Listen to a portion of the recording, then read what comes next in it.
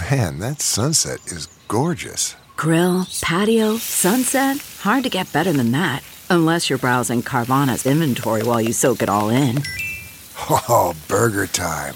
So sit back, get comfortable. Carvana's got thousands of cars under $20,000 just waiting for you. I could stay here forever. Carvana, where car buying meets comfort meets convenience. Download the app or visit Carvana.com today. Welcome to the Rhino Podcast, brought to you by Rhino Records. Interviews with your favorite artists and bands about the songs and albums you love. Here's your host, Rich Mahan. On this episode of the Rhino Podcast, our guests are Chicago member Lee Loughnane and engineer Tim Jessup, here to talk about their work in restoring the music for the new Chicago at Carnegie Hall complete.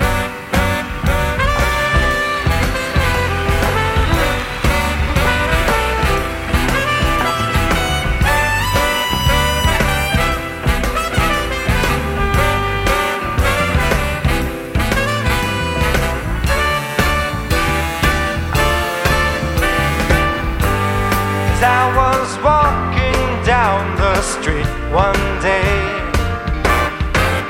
A man came up to me. Ladies and gentlemen, welcome back to the Rhino Podcast. We are joined by our good friend John Hughes. And John, today we've got a heater for everybody. We've got an original Chicago member, Lee Loughnane, and their engineer, Tim Jessup, here to talk about the work they did restoring the audio for the new Chicago Carnegie Hall complete. It's an amazing story. I mean, the foresight, because a lot of this stuff, just from history is disposable back then. I think like the first 10 years of the Tonight Show were wiped because no one thought they would ever have any need for them ever again. So, right. Yeah, it's good for them. It was harder to archive things back in the day because it was physical reels of tape or film. If you didn't have a refrigerated a room or, a temperature-controlled environment, you just kind of had to leave it on a shelf and hope it survived. I know, but the stories these guys tell about what they had to do to really bring out the fine detail and make these recordings sound as good as they have made them sound is really, it's amazing what technology can do for music these days. Oh, agreed. But that's certainly not the only new release we have to discuss. We have some other great new releases to tell folks about. Yeah, for sure. I love this because this just speaks to my alternative college rock 80s heart, and that's The Replacements, the deluxe edition of Sorry Ma Forgot to Take Out the Trash. Could you ever imagine this album was going to have a deluxe edition when it came out? I know a lot of friends from college especially, this was their favorite album. They're going to be so stoked to hear what the extras are. Oh, for sure. Tell folks. For sure. This is a 4 CD, 1 LP collection that has more than 60 unreleased studio and home recordings, including the band's first demo and their earliest professionally captured concert. We're celebrating the 40th anniversary of Sorry Ma Forgot to Take Out the Trash this fall. And it's out of the 100 tracks, 67 of those have never been released before.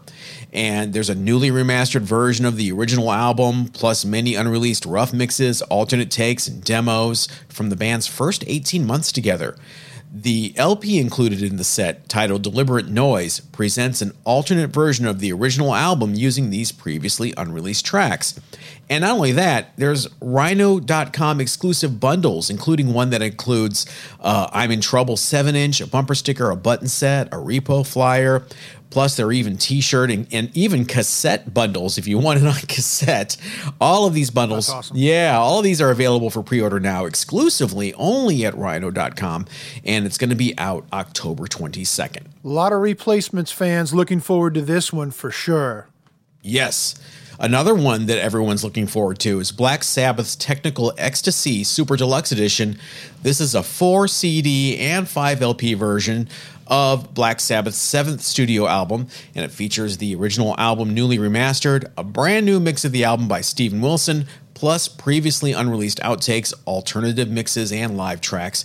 Now, this record reached 13 in the UK and was certified gold in the US. It's going to be available October 1st as either a 4 CD set or a 5 LP set on 180 gram black vinyl. Both of these versions are available for pre-order now at, you guessed it, rhino.com. Comes out October 1st.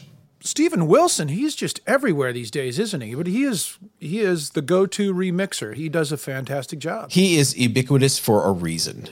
He's great at what he does, and I can't think of anyone that's dissatisfied with the Steven Wilson remix. Well, John, thank you very much. Thank you, Rich. We'll see you next time. Well, Lee Loughnane is an original Chicago member, playing trumpet with the band since its beginning. He and engineer Tim Jessup have completed a mammoth project, restoring and remixing the recordings from Chicago's historic 6-day, 8-show run at the world-famous Carnegie Hall in New York City. Those shows took place back in April of 1971, and at the time, the technology did not exist to treat the recordings the way you can today. They're now able to eliminate noise, bleed, phase issues, resulting in a crystal clear sounding, massive 16 CD document of a band firing on all cylinders. This is vintage live Chicago like you've never heard before, all included in the new Carnegie Hall Complete. Good evening. Success speaks for itself. And I'm Scott Muni, and I'm humbled to be on stage opening night at Carnegie Hall with Chicago.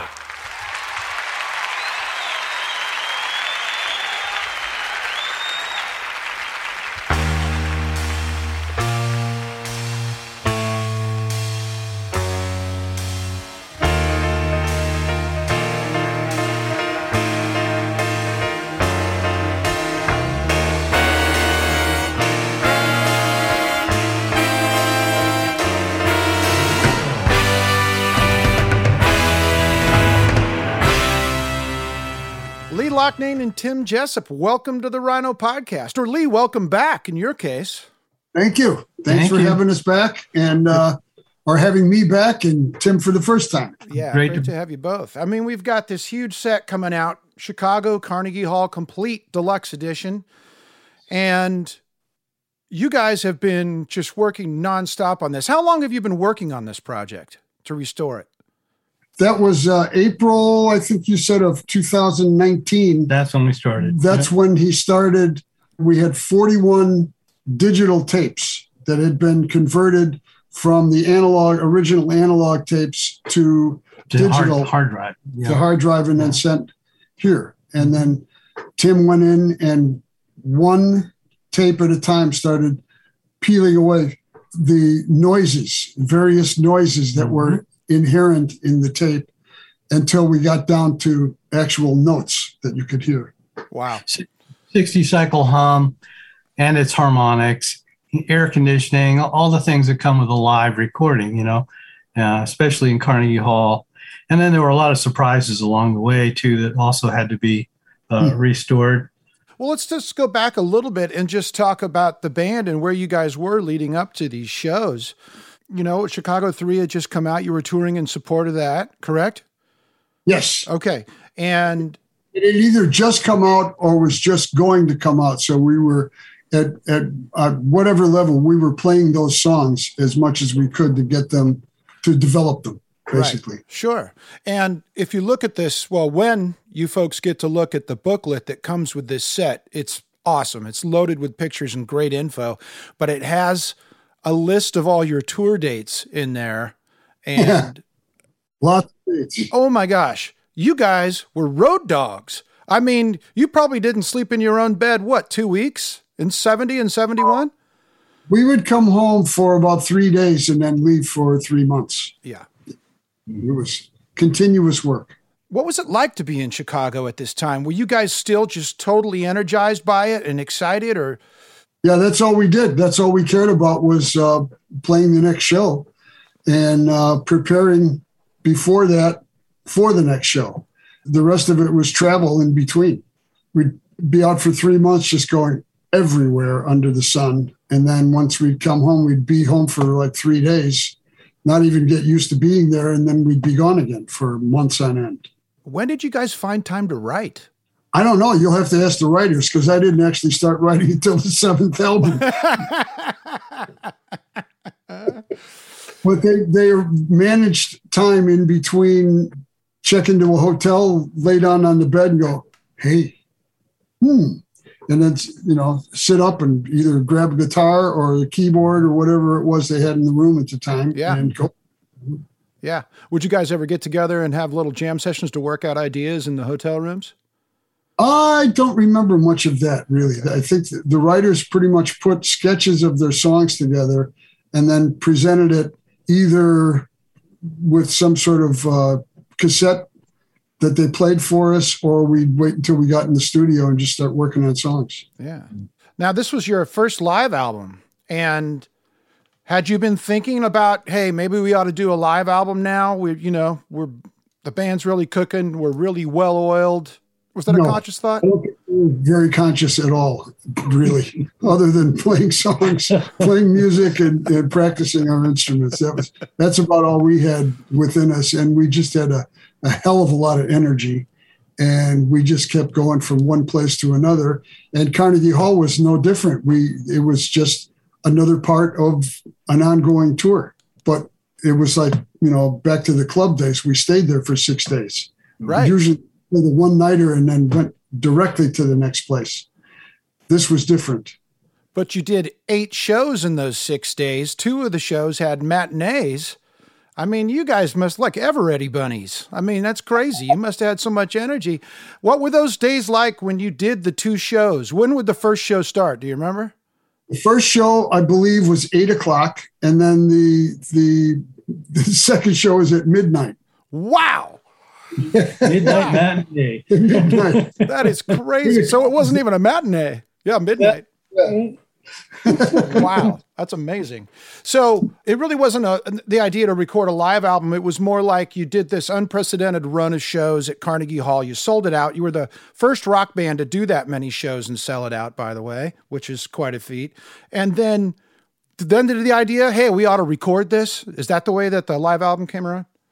I think that it was already in the works, but we were so busy working, we weren't involved in any of those meetings. Okay. I remember being involved in. We just came in and played, and any preparations that had been done as far as this is going to be a recording. We're going to record all the shows and release it on vinyl. We're going that's all there was back then. It was vinyl. Yeah. Or 8 tracks. Don't forget good old 8 tracks. Oh yes, 8 tracks. I couldn't believe it. Listening to an 8-track, I was always surprised when the song started fading out. What's going on? It always shocked me. I mean, no matter how many times I listened to it, I hated 8 tracks, as you might have guessed by now. Well, yeah, they would cut you off right in the middle of a song because it'd have to go to the next program, right? And then fade back in on the song. Mm-hmm. Come on. It's a buzzkill. You're right in the middle of the jam and what? I know. We're grooving, baby. Where are you going? Yeah. So how did you guys record it, the original recordings? First off, let's just talk about the sound of Carnegie Hall. And we know that Carnegie Hall was built before electric instruments were around. So it was designed for acoustic performances. Yes. Getting your stage sound together, never mind the recording, was it a really live room? Did you have to temper your sound at all to make the sound okay in there?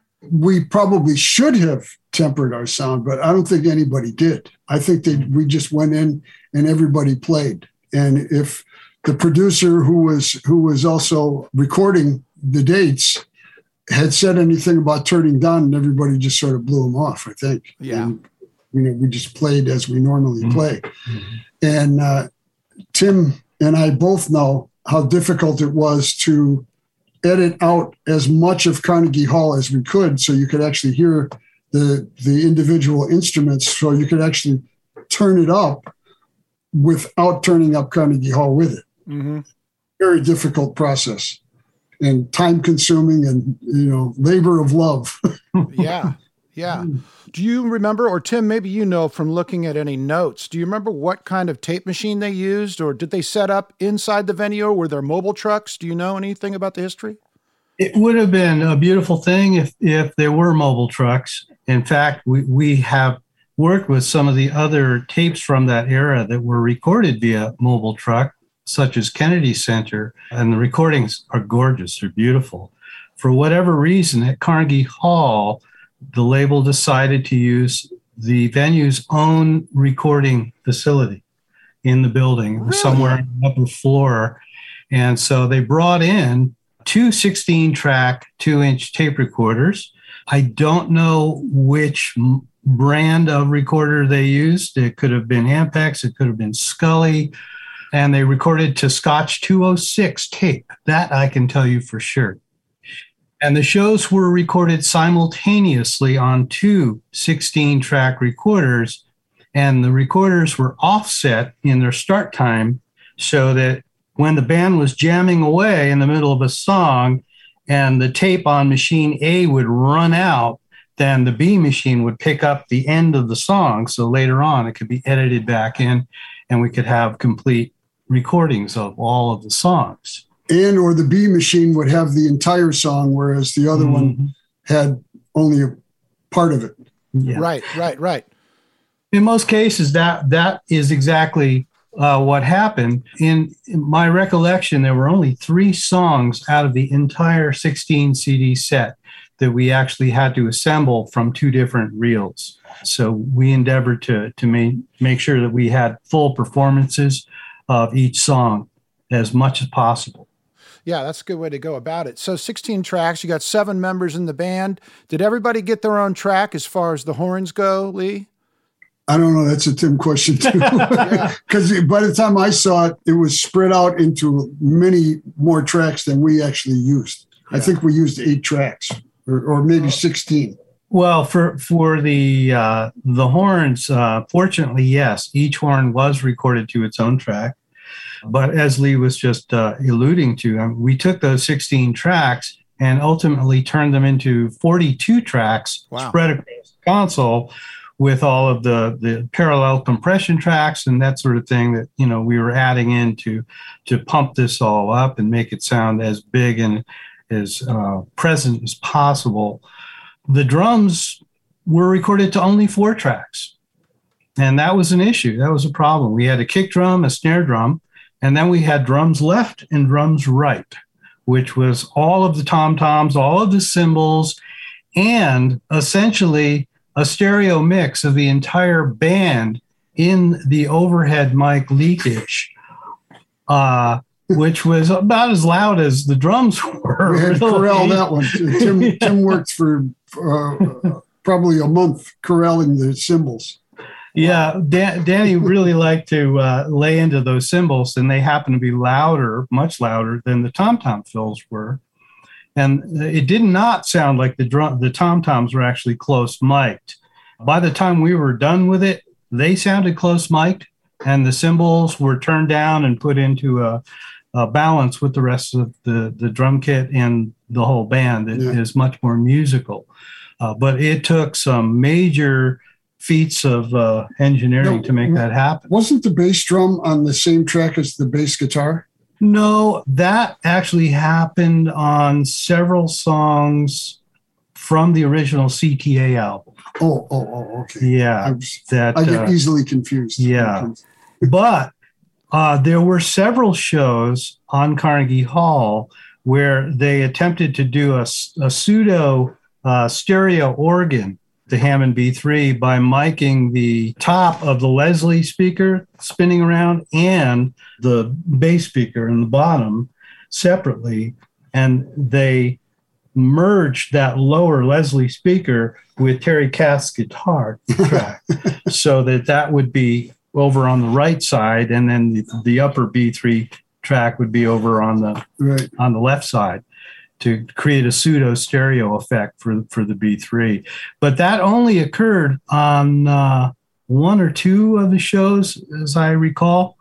From working with all of this material, it seems to me that there were actually multiple engineers working this recording, and on different nights, you would have different engineers with different techniques.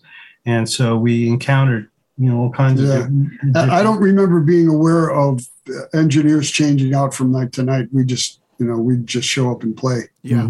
The kind of condition we were in at the time. When this original LP was released on October 21st, 71, it went gold within 2 weeks. So we were shocked. Were you really? Why were you shocked? Because we didn't think it sounded that good.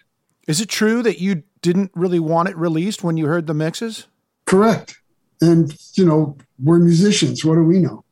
Well, it's just a quick side story here. Jerry Garcia once said that he got off stage one night, was so mad that he actually literally got in a fight with Phil Lesh, the bass player, threw him down a flight of stairs. It was the only time they'd ever been physical. And they were so mad. He was so mad about the way that he thought the show came off. Later listened to that show, and it was so brilliant that they used it for a recording. So he said, I'm never going to listen to the way I think about a show again. There you go. That's exactly my point. We're musicians, so don't listen to us. Are there any funny stories that you can tell us about that run of shows? Do you remember any funny things happening or any good stories from that?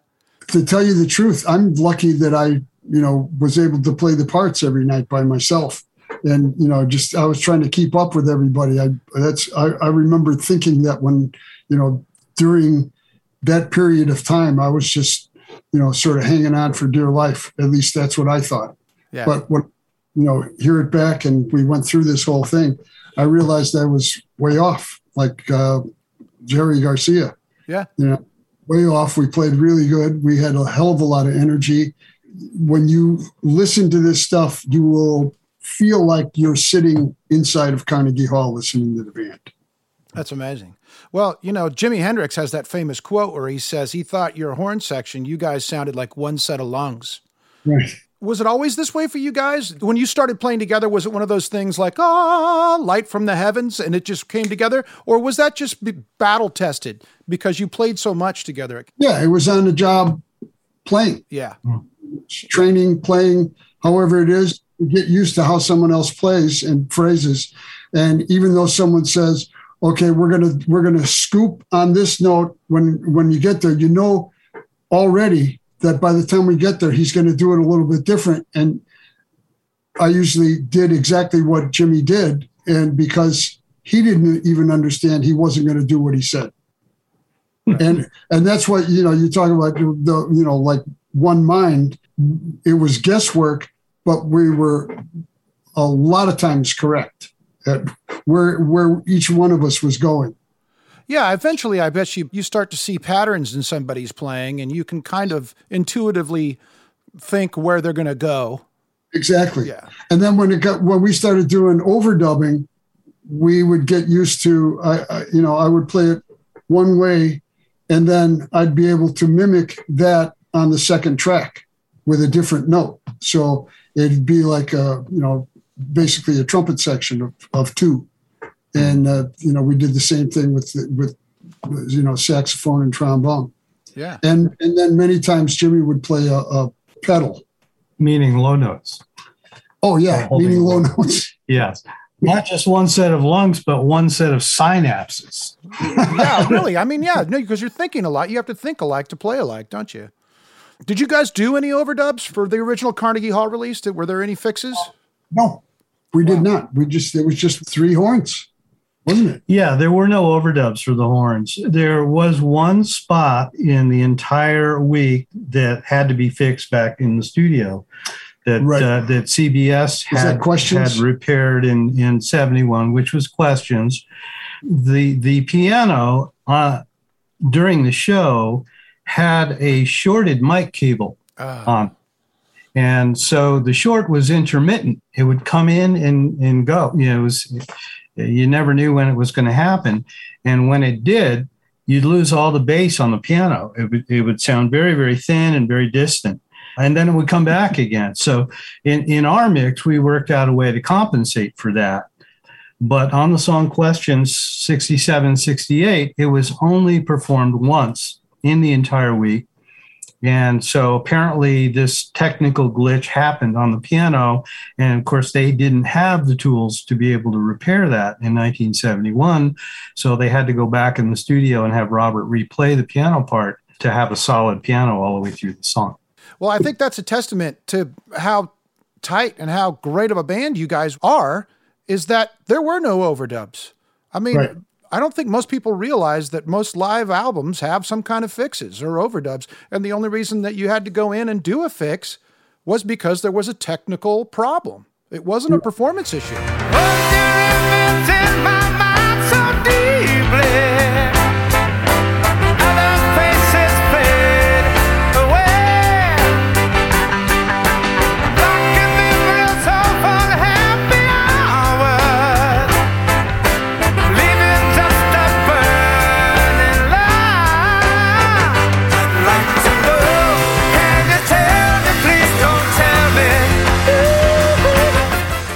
Did you write set lists back then, or did you get up and somebody would just call one out? We wrote set lists. Yeah. And they changed every night. So we would decide before we went on what we were going to play. Very difficult to change the set list nowadays. You can't do that with all the production that is available with the lighting. Everything is computerized. You know which light is going to go on, which mic you're going to be at, and all of that stuff. And if you change that, you got to tell everyone. Right. So if you guys go out and tour now, you're pretty much going to play the same show to show? Yeah. We work out the show so that is ups and downs within the show, and then come to a rousing finish at the end. And hopefully everyone is just jumping up and down, enjoying themselves. Yeah, we set it up beforehand, and then do any tweaks we have to as we go through it in live performance. Something doesn't work, you take it out and put something in that does. Yeah. When you were deciding, going through the recordings, listening to the tracks, how did you choose which songs went on the original release?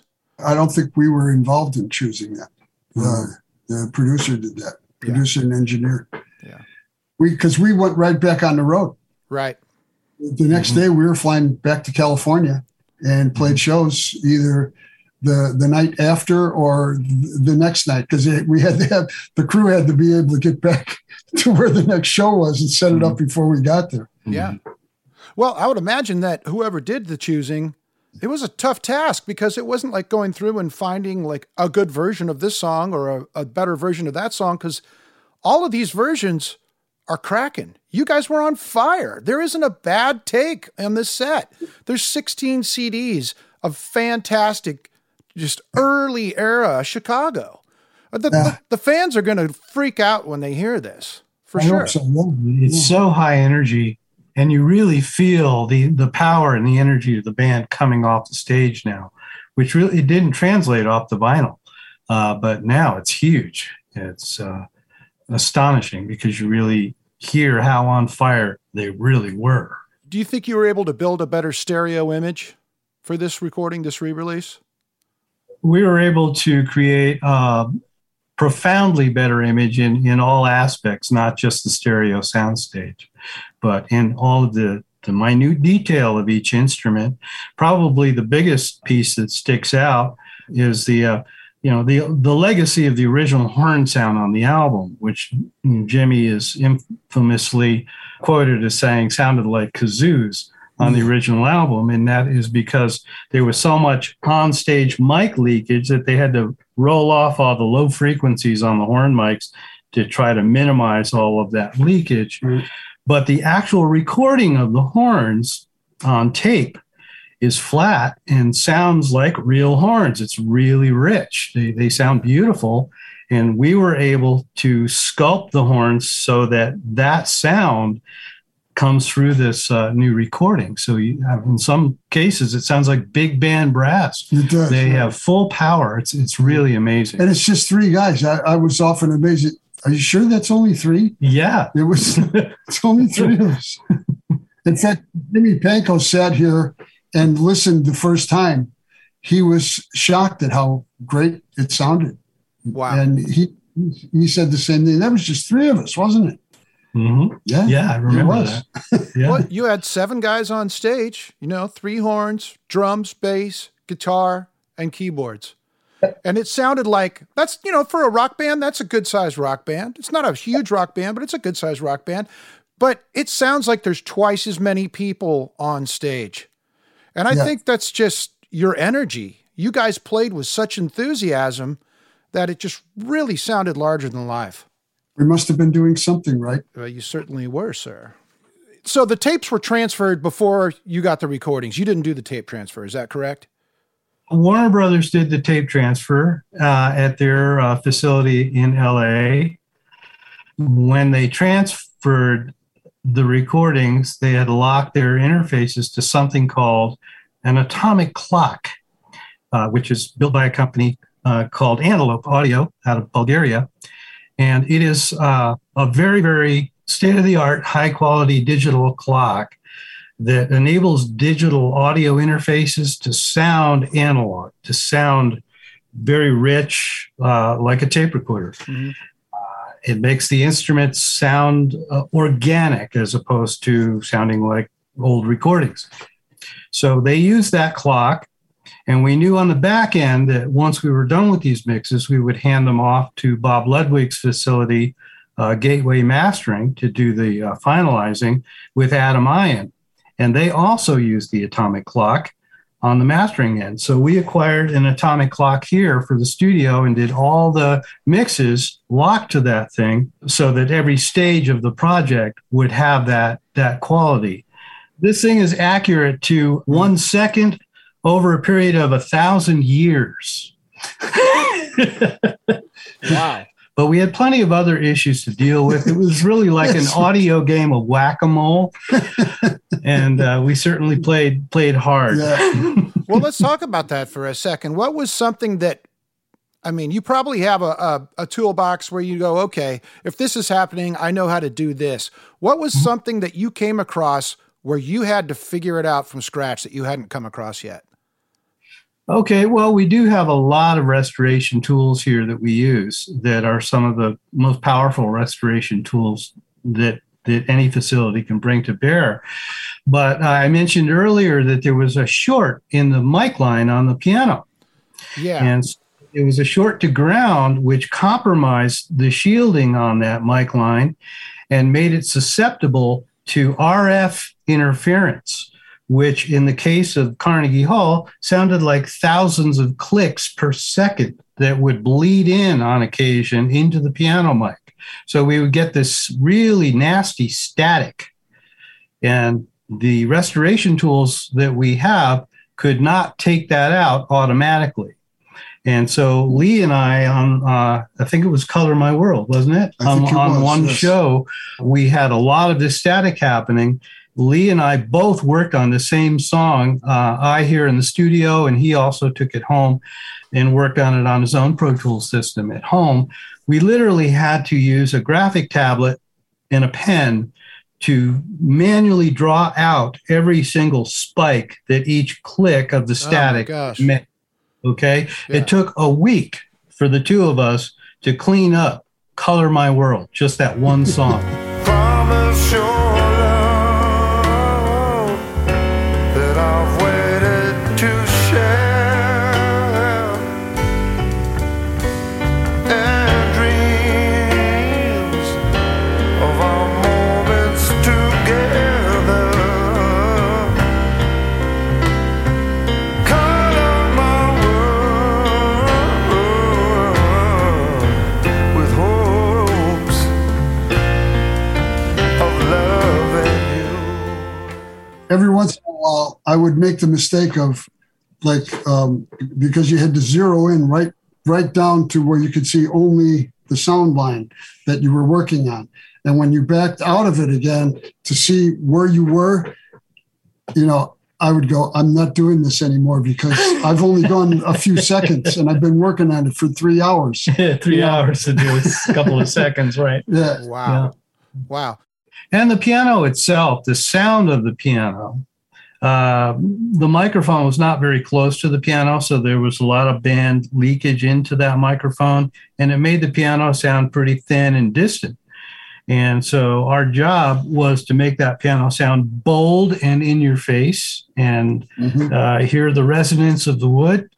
And between the tools that we brought to bear on it and also the mastering process that Adam Ian did on it, that piano sounds gorgeous now. It's very powerful, but it had to be completely transformed in order to work in the context of everything else that we have done to elevate every single show. And that's without changing anything else other than the sound of it, enhancing the sound. Right. Wow. Just getting it down to the pure essence of each instrument. Yeah. Right. Yeah. And of course, one of the things that really helped with all of that is this console that we're sitting in front of, which is a classic solid state logic console. This is a 4000 G series. In fact, this board used to belong to Babyface at one time. This didn't exist in 1971. Yeah. And it is known as one of the most powerful triage tools on the planet in terms of saving questionable audio. Yeah. So we were able to do some really powerful sculpting with this board. to elevate the sound of every single instrument. Yeah. Tim, is there any track on this set that you're really most proud of? All the work you had to do, you listen to it and you're like, man, I can't believe that's so night and day from the original.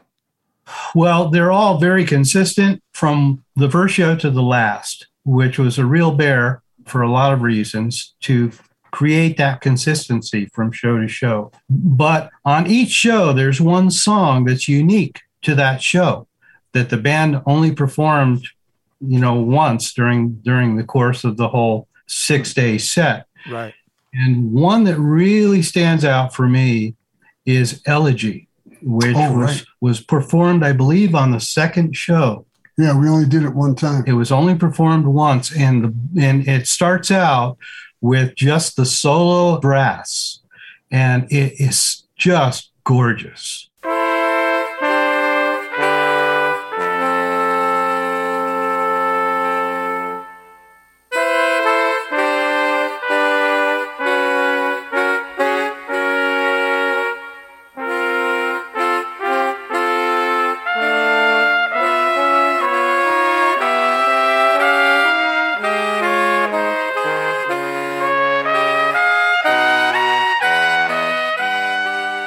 And it really shows off what we have done to elevate the sound of the brass throughout the entire collection, but it is just magnificent. So that would be one of my top tracks.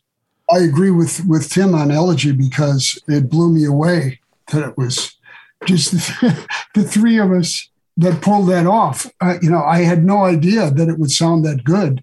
My thought was, I screwed up here. I made all these mistakes, all this other stuff. And when I listened to it, I went, shit, man, relax. You played pretty damn good. Yeah. For the entire 6 days, as well as everybody else in the band. We were just going with the flow, playing with each other. And as things moved, everybody went with it. Wherever it was going, that's where we went. And it came out sounding pretty damn good. Well, I think, too, with your band, it wasn't just the horns that were one mind. I think that the whole band was that way. You guys really could turn on a dime as a 7-piece outfit. I remember when we were playing the clubs, and for some reason we would get lost. Somebody would go to the bridge when they were supposed to be in the second verse. Mm-hmm. And it would sound like, somebody playing with their elbows on the keyboard. It was just total cacophony of sound. And Terry would at one point just sort of whistle.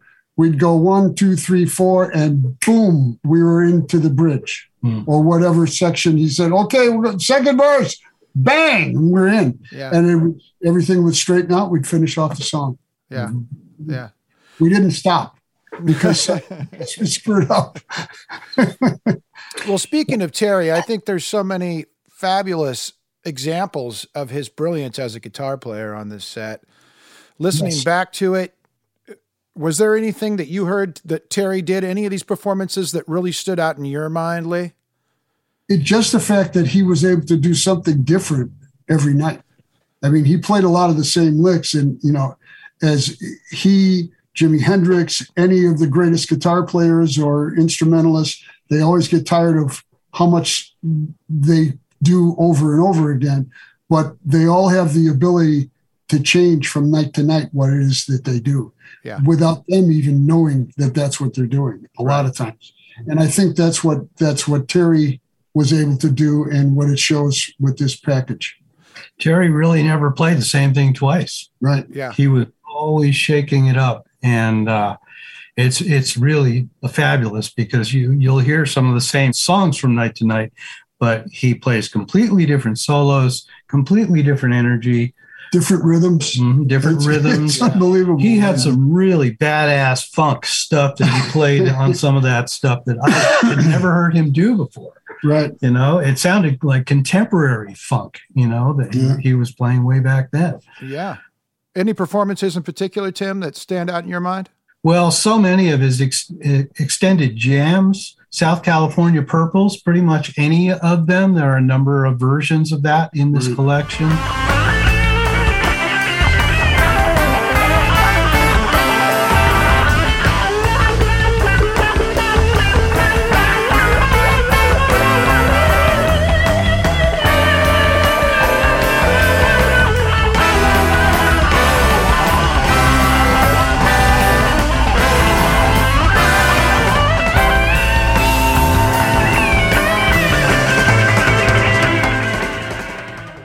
let's see, Hour in the Shower. That only occurs once in the entire set. So that's another one that stands out for me with Terry. Turn on your electric fan.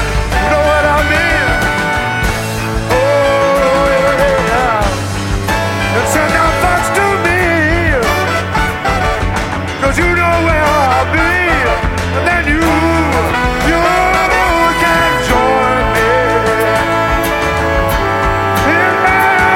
In the shower, yeah.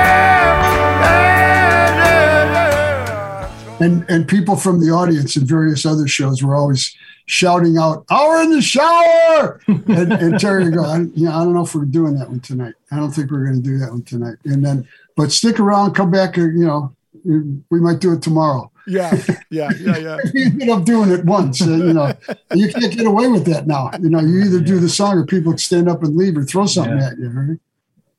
In your mind, what was it about a song that made it an every show song versus a once in a while song?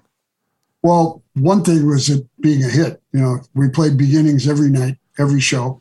We played Does Anybody Really Know What Time It Is every night, every show. We played 25 or 6 to 4 every night, every show.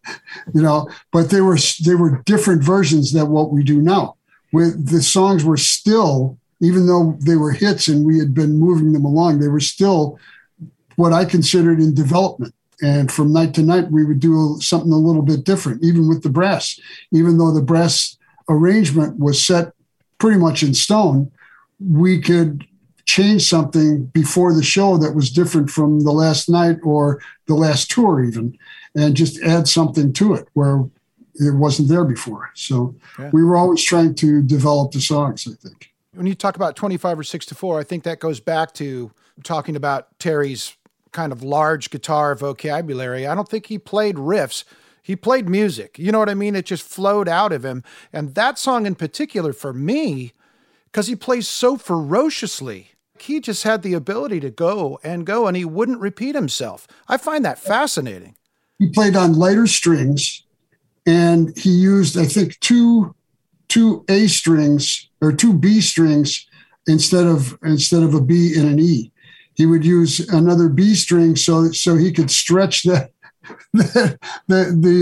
bottom string all the way up to the top of the neck. Wow. And sometimes he would break a string during the course of a solo and still manage to play the solo somewhat in tune, some semblance of organization of sound. It was uncanny how he could do that. Yeah. Terry played constantly too. He rehearsed constantly.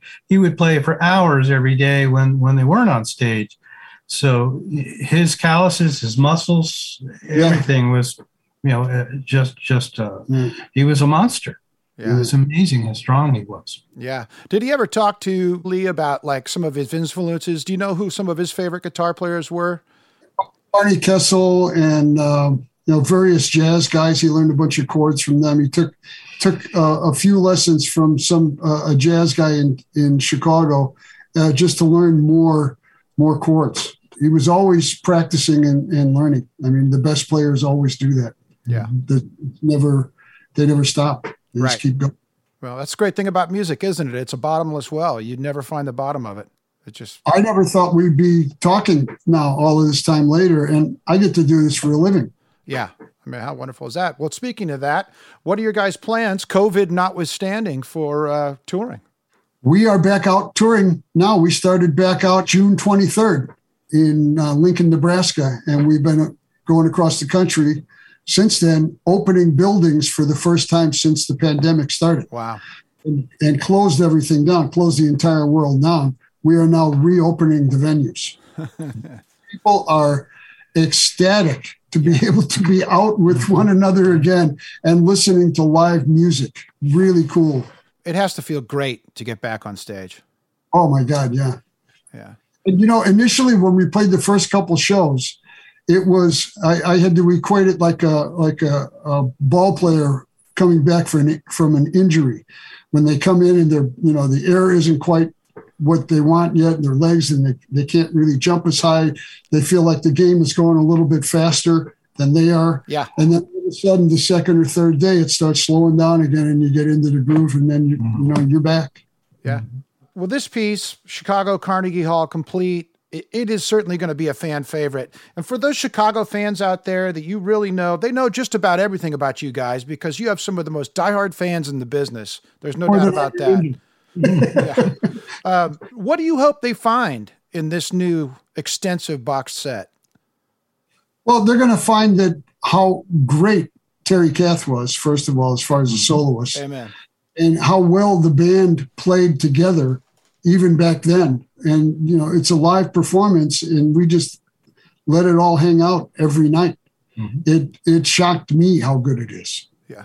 It takes some doing to shock me at this point. As I hear it every night, I'm too close to it. Yeah, right. This is a true live document of Chicago at the height of their powers. It absolutely is. Yeah. I was going to say one of the surprises for me that I really enjoyed delightfully was Peter Cetera's bass playing throughout all these shows. Totally. Because it is in this new set, it's so clear and it's so melodic. He's all over the neck on the bass. He's not just holding down the bottom. Right. It's very similar to actually the way that Paul McCartney would play with the Beatles, and that it is so melodic. He gave himself a lot of leeway. And like Terry, he played differently every night. He never plays the same song the same way twice. And so that was it was delightful to have that kind of variety from night to night coming from Peter. Yeah, well, that keeps it exciting for you guys too, doesn't it? Because kept it fresh. Yeah, exactly. More musical. Yeah, you're not playing a written part. You actually get to create on stage within a song. Mm-hmm. And back then it was a lot harder for us to hear each other because the monitors, there was never a time I remember when somebody said, turn my monitor down. Right. It was always up because they always wanted to hear more of themselves. Right. So I got to the point where I stopped listening to the monitors and put, before earplugs, I put cigarette filters in my ears so I didn't lose my hearing in the process. And so I would hear, my monitor was like in between my ears. Oh, yeah. Right yeah, it was pretty, it didn't sound as good as I wanted it to, but I could hear better and play better in tune. Yeah. Now it's easy because everybody has in-ears. You get your own personal mix and it sounds wonderful. So, yeah. And even with the in-ears from night to night, every room sounds different. So even with the in-ears, it changes a little bit, but it's basically the same every night now. Yeah. So it's much, much better. Yeah. Gear improvements have really enabled a lot, including the restoration of this set. I mean, it wouldn't have been possible without the advancements in recording technology. And Tim, you've done a wonderful job on this. So Thank you. Thank you. We had no timeline on this because there were so many issues. It couldn't be predicted how long it would take to deliver the actual masters. And so Rhino Records was very patient with us to let us just polish everything up as fine as we could possibly get it without the pressure of having to deliver by a certain date. I think initially we did have a deadline, but we realized that pretty it was quickly, not realistic at all. We weren't going to hit the deadline within probably 6 months. Right. Easy. Every show had different technical issues that we had to deal with. They were not predictable. They would just come up as we were working. We would discover something new that we had to fix along the way. And so we really couldn't put a timeline on how long it would take to wrestle all those alligators. And present this in the best way possible. And so I'm really thankful to Rhino Records and Mike Engstrom for giving us all of the flexibility that we needed to dial this all in. So thank you all you guys and girls at Rhino Warner. Yeah. Best crew in the business, I'll tell you what. So the answer to the question, what did you do during lockdown, for Tim Jessup and Lee Loughnane is they restored Chicago Carnegie Hall Complete. Thank you, gentlemen.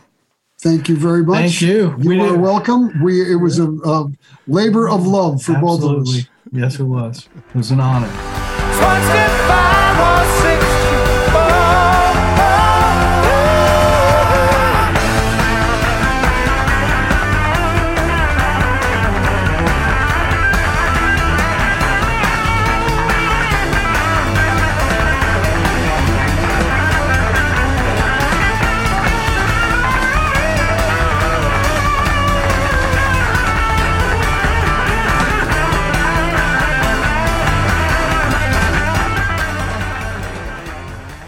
That is, of course, Terry Kath on lead guitar right there on 25 or 6-4. That is from the new Chicago at Carnegie Hall complete box set.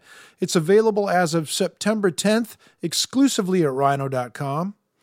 Like Lee said, Chicago is back out on the road, and you can find all of their upcoming tour dates at chicagotheband.com.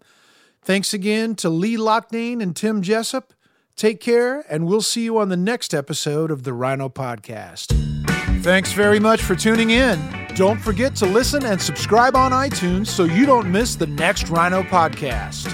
Producer for Rhino Entertainment, John Hughes.